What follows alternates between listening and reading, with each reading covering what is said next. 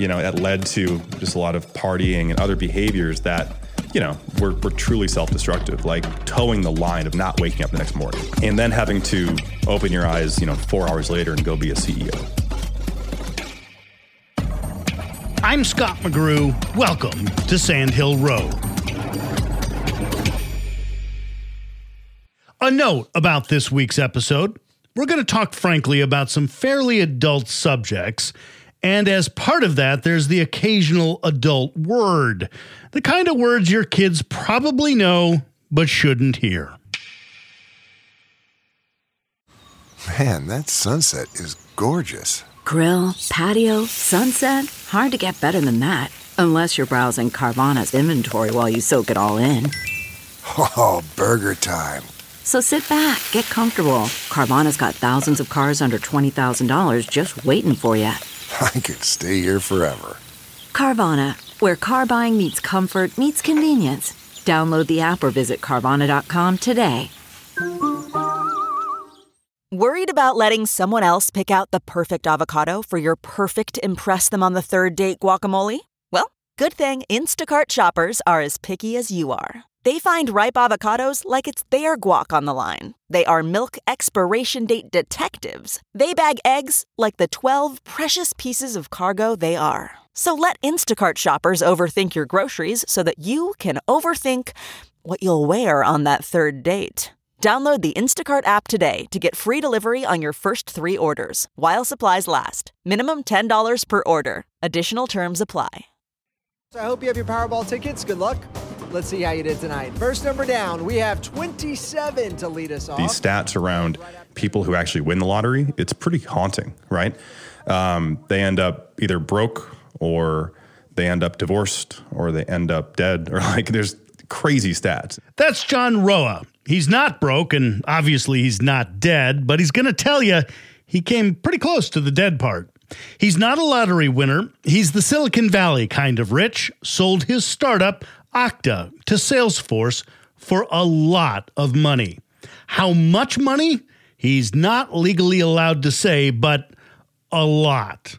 You've said it was enough to live any life you chose. That's a lot of money.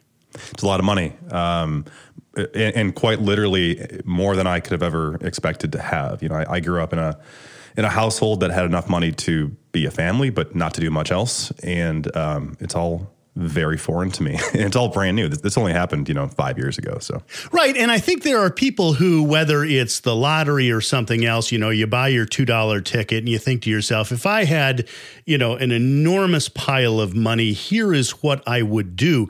You are actually living that life. Yeah, I am. And it's a weird thing to hear you say, because even when you say that, I kind of go, no, I'm not. And I'm like, oh, I guess I am, because it still feels foreign. It doesn't feel terribly natural to me. I still don't know what to do with my money.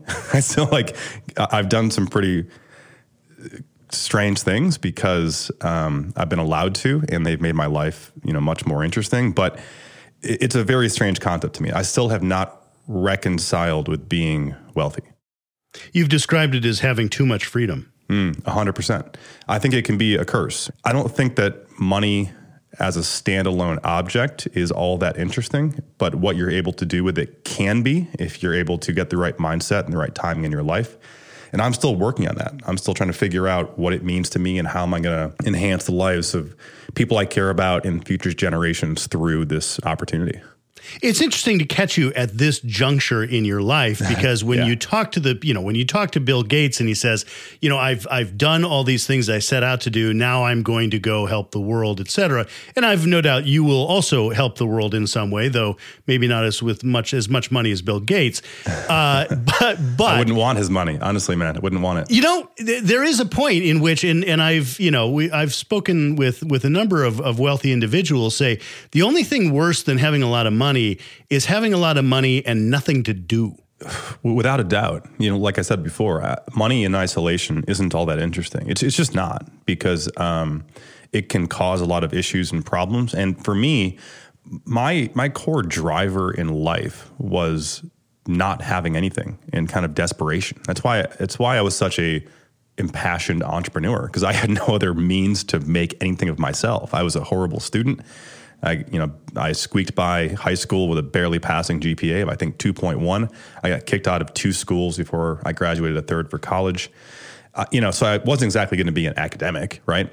I knew I was going to struggle to have a boss or to work in a corporate job in a traditional 9-to-5 sense. I would just fail miserably. So my only path to have anything in my life was to be an entrepreneur. But that drive of what brings you to do that is not having anything to fall back on. When you got a huge bank account, you can go literally sit on a beach for the next 40 years and no one's going to say anything about it.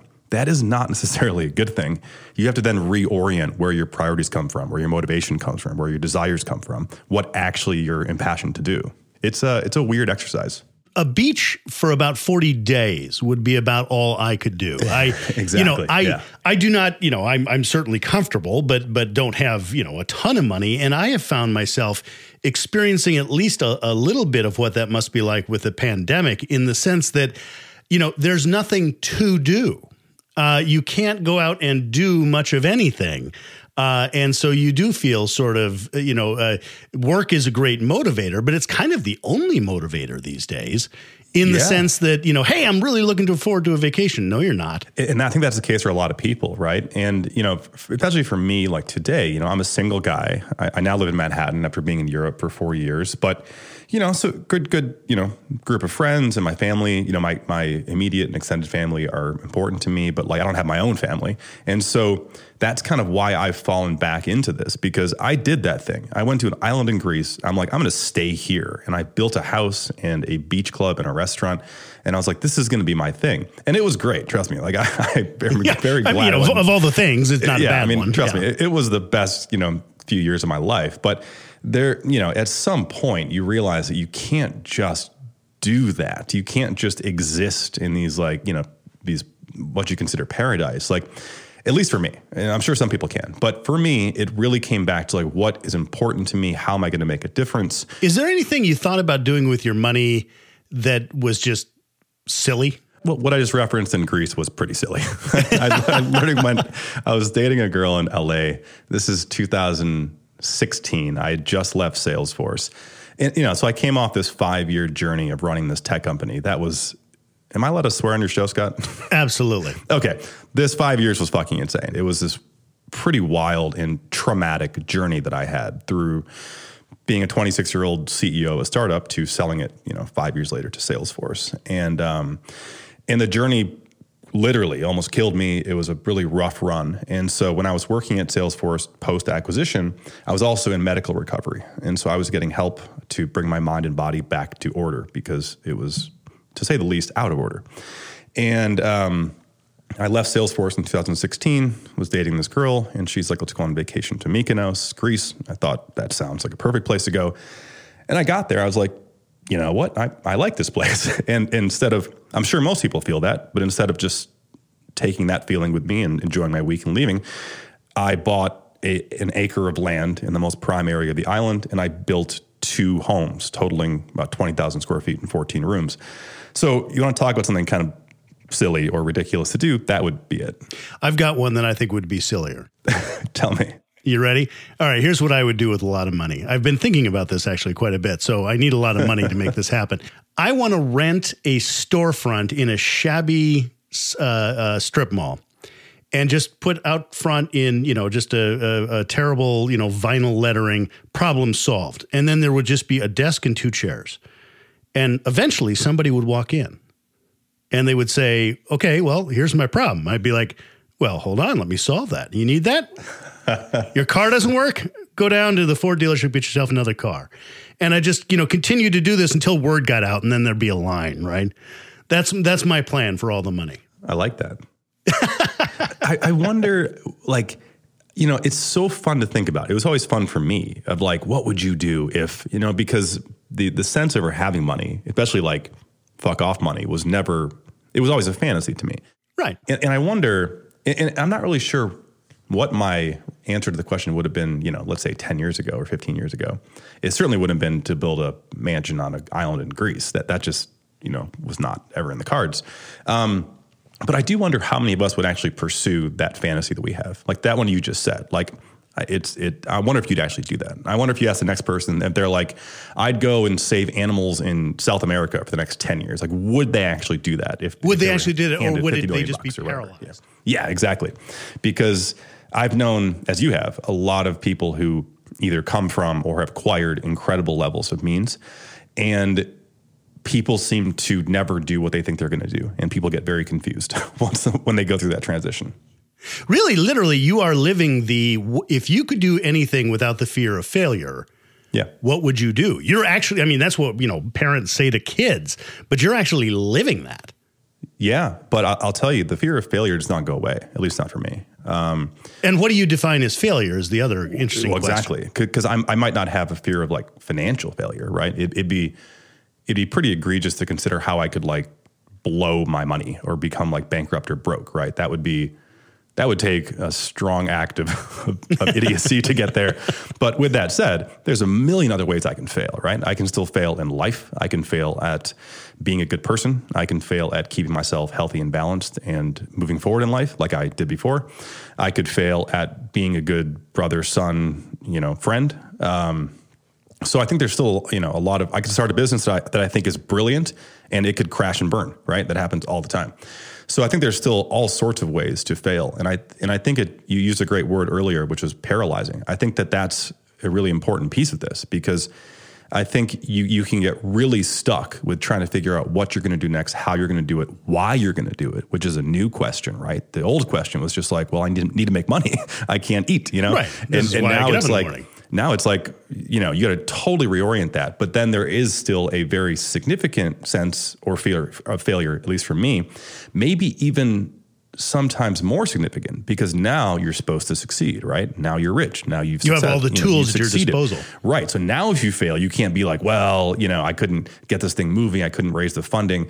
Now, it's like when I wrote my book, I wrote this thing and I was like, if every publisher in the world tells me this story's shit, it's not going to look very good. You know what I mean? Like, and if I had written a book as, this is a weird way to say it, but like as a nobody, right? Then you can be like, well, no one, I'm not big enough to get it out there, whatever. If you are, in a situation where you have access and means and support and networks and whatever, and you can't get a book sold, to me, it's a lot bigger of a failure. And so I think there's actually just a redefined fear of that with where I'm at today. That's not just the sound of that first sip of Morning Joe. It's the sound of someone shopping for a car on Carvana from the comfort of home. That's a good blend. It's time to take it easy, like answering some easy questions to get pre-qualified for a car in minutes. Talk about starting the morning right. Just like customizing your terms so your car fits your budget. Visit Carvana.com or download the app to experience car shopping the way it should be. Convenient, comfortable. Man, that sunset is gorgeous. Grill, patio, sunset. Hard to get better than that. Unless you're browsing Carvana's inventory while you soak it all in. Oh, burger time. So sit back, get comfortable. Carvana's got thousands of cars under $20,000 just waiting for you. I could stay here forever. Carvana, where car buying meets comfort meets convenience. Download the app or visit Carvana.com today.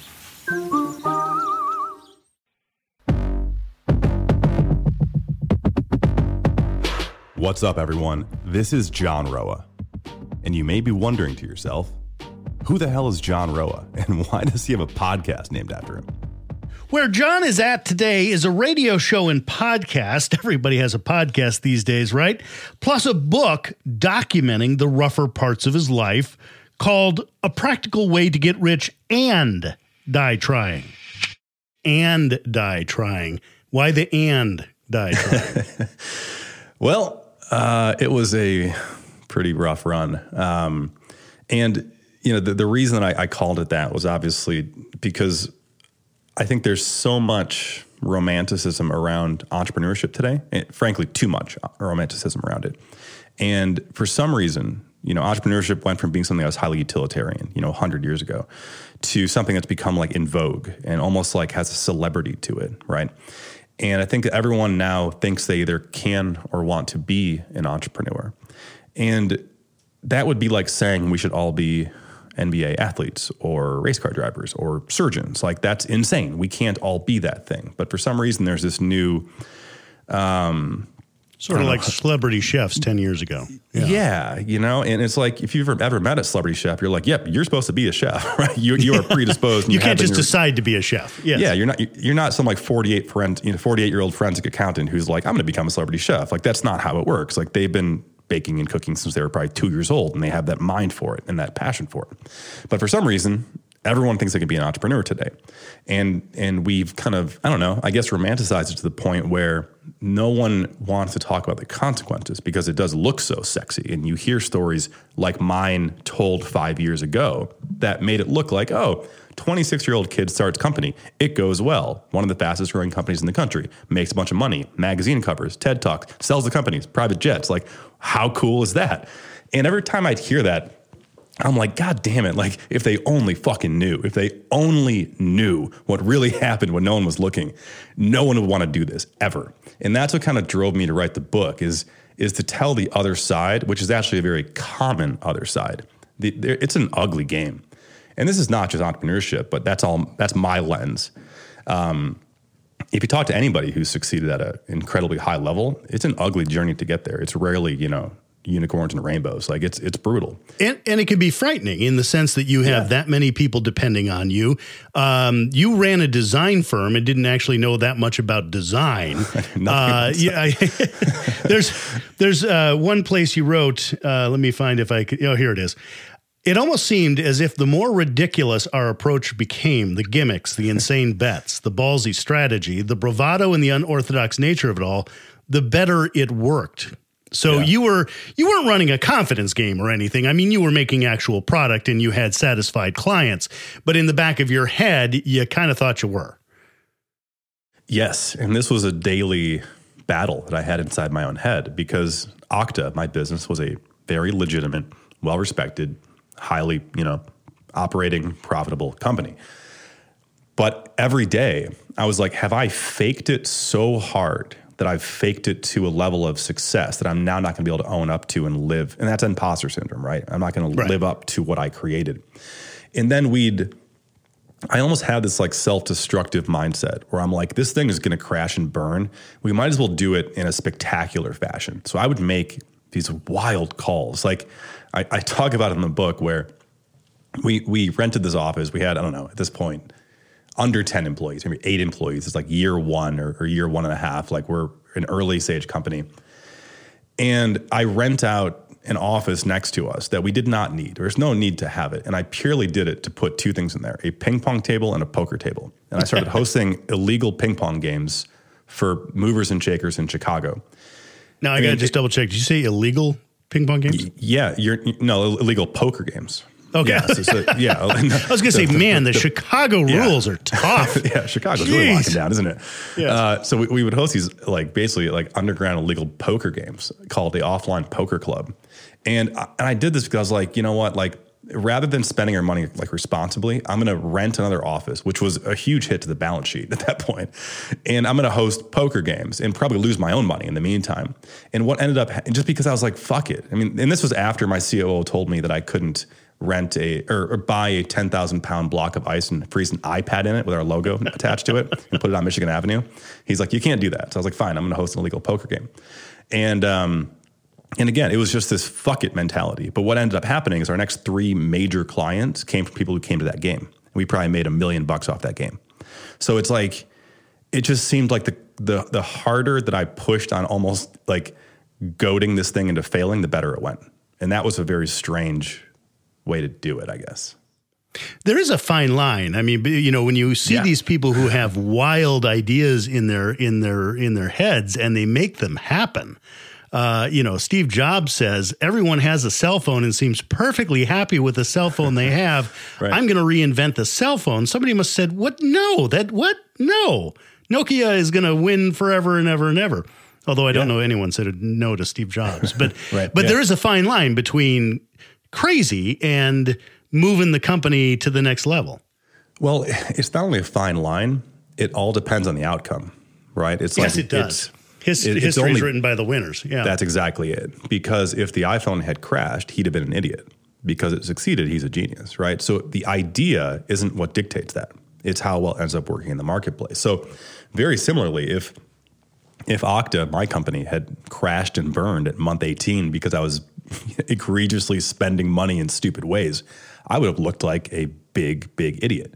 But because it worked, and because we were one of the fastest growing, agencies in the country, all of a sudden I'm a genius. And that was one of those struggles mentally. You're like, I would go home and I would have these insane mental fights, these debates with myself, being like, this isn't real. Like you didn't do this on purpose. You're just getting lucky.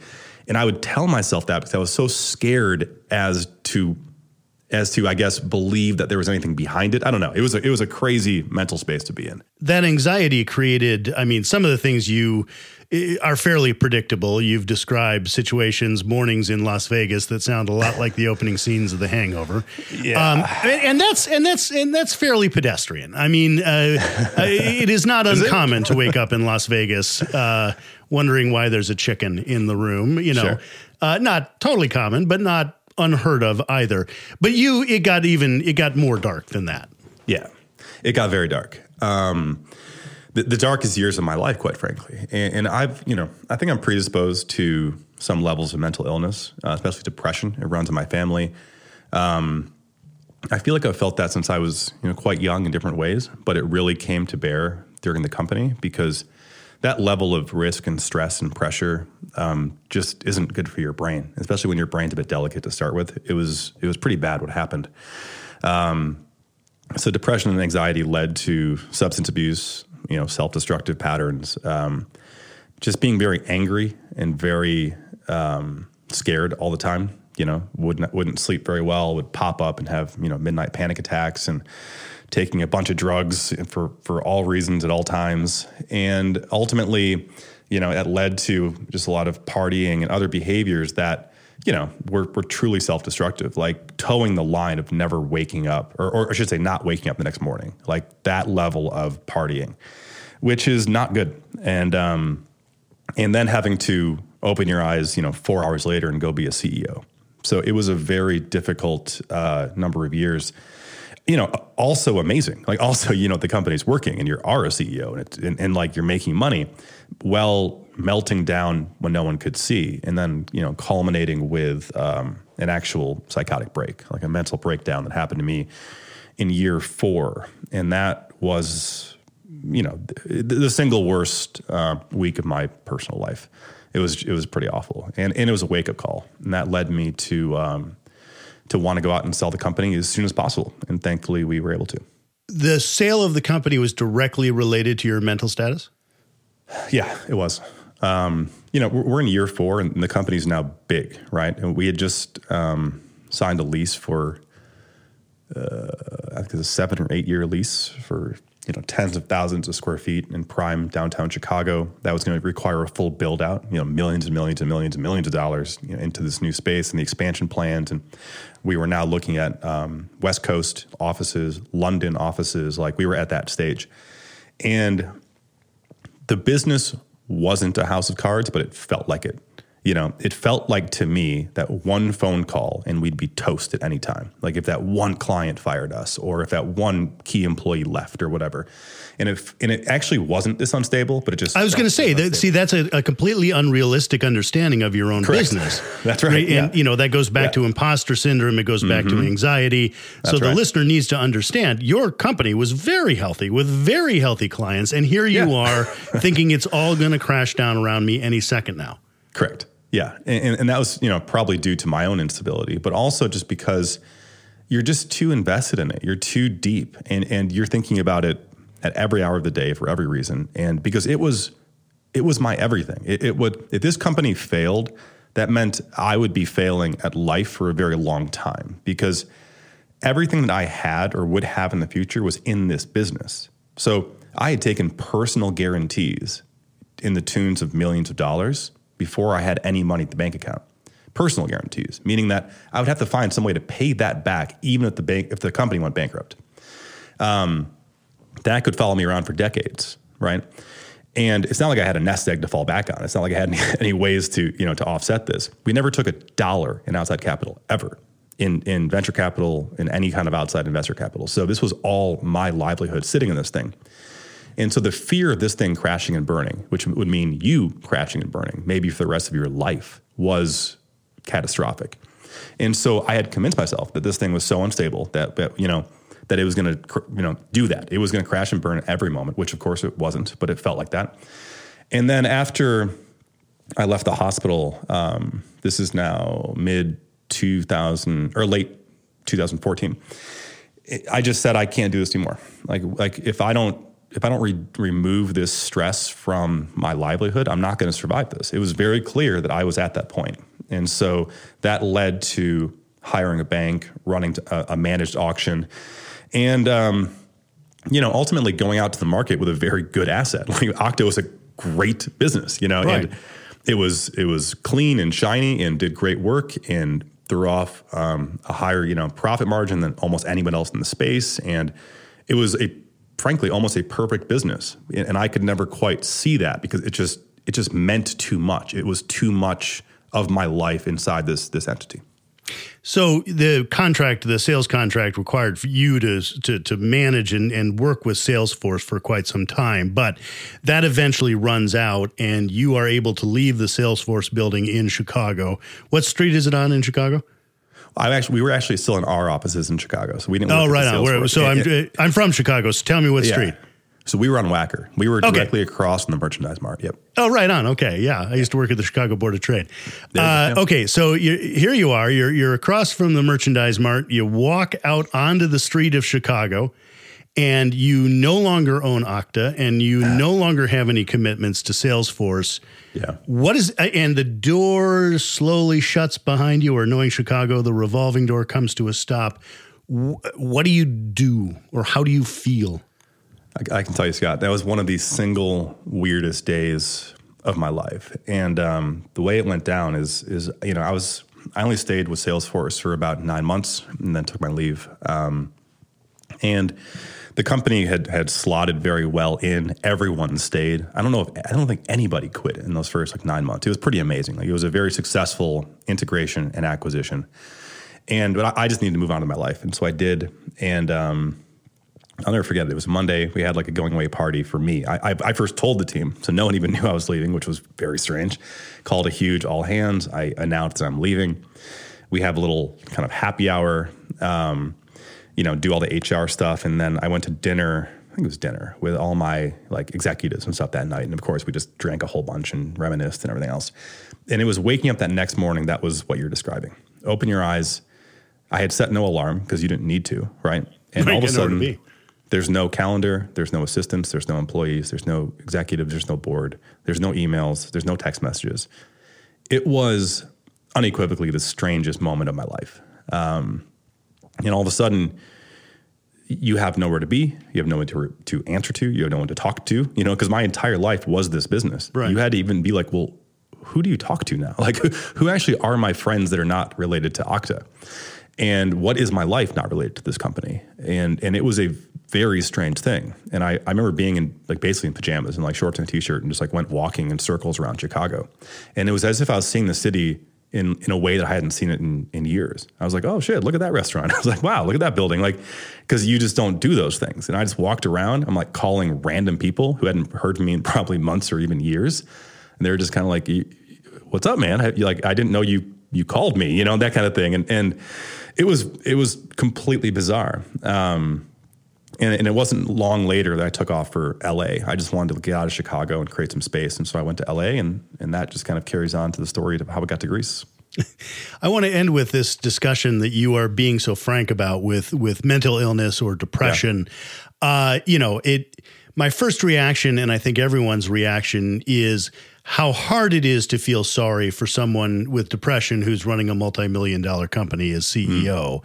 Yeah. I'm sure you got that reaction from some people, but it's also so rare for an entrepreneur to say this sort of thing.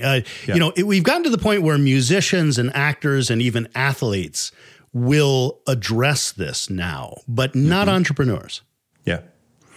Well, you just hit the nail perfectly on the head, and that is why I'm here doing this, because I don't see any reason that us as entrepreneurs or leaders should be in a different category of vulnerability. I don't get why we are expected to be perfect or superheroes or not have these kind of problems.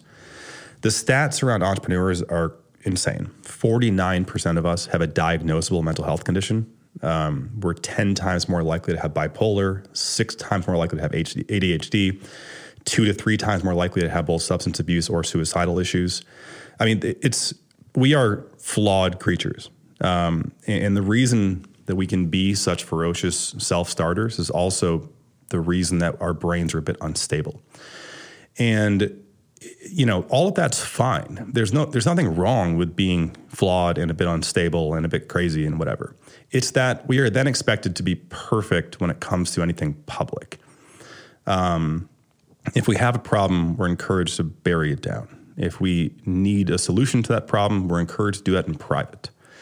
And you think of somebody like a movie star like a Ben Affleck who a few years ago said, "Listen, I'm a raging alcoholic. I have to go to rehab." And everyone's like, "Great, that makes sense to us. Like, you go to rehab, and we'll see when you get out." And he comes out, and everyone's like, "Great, you're back." And he's in movies again, and he's and everything's fine. Like, what makes us in this privileged or maybe unprivileged category of needing to lie about our own humanities when the documented information about us is so prevalent and scary? So I'm really hoping that that I can create this discourse and this dialogue.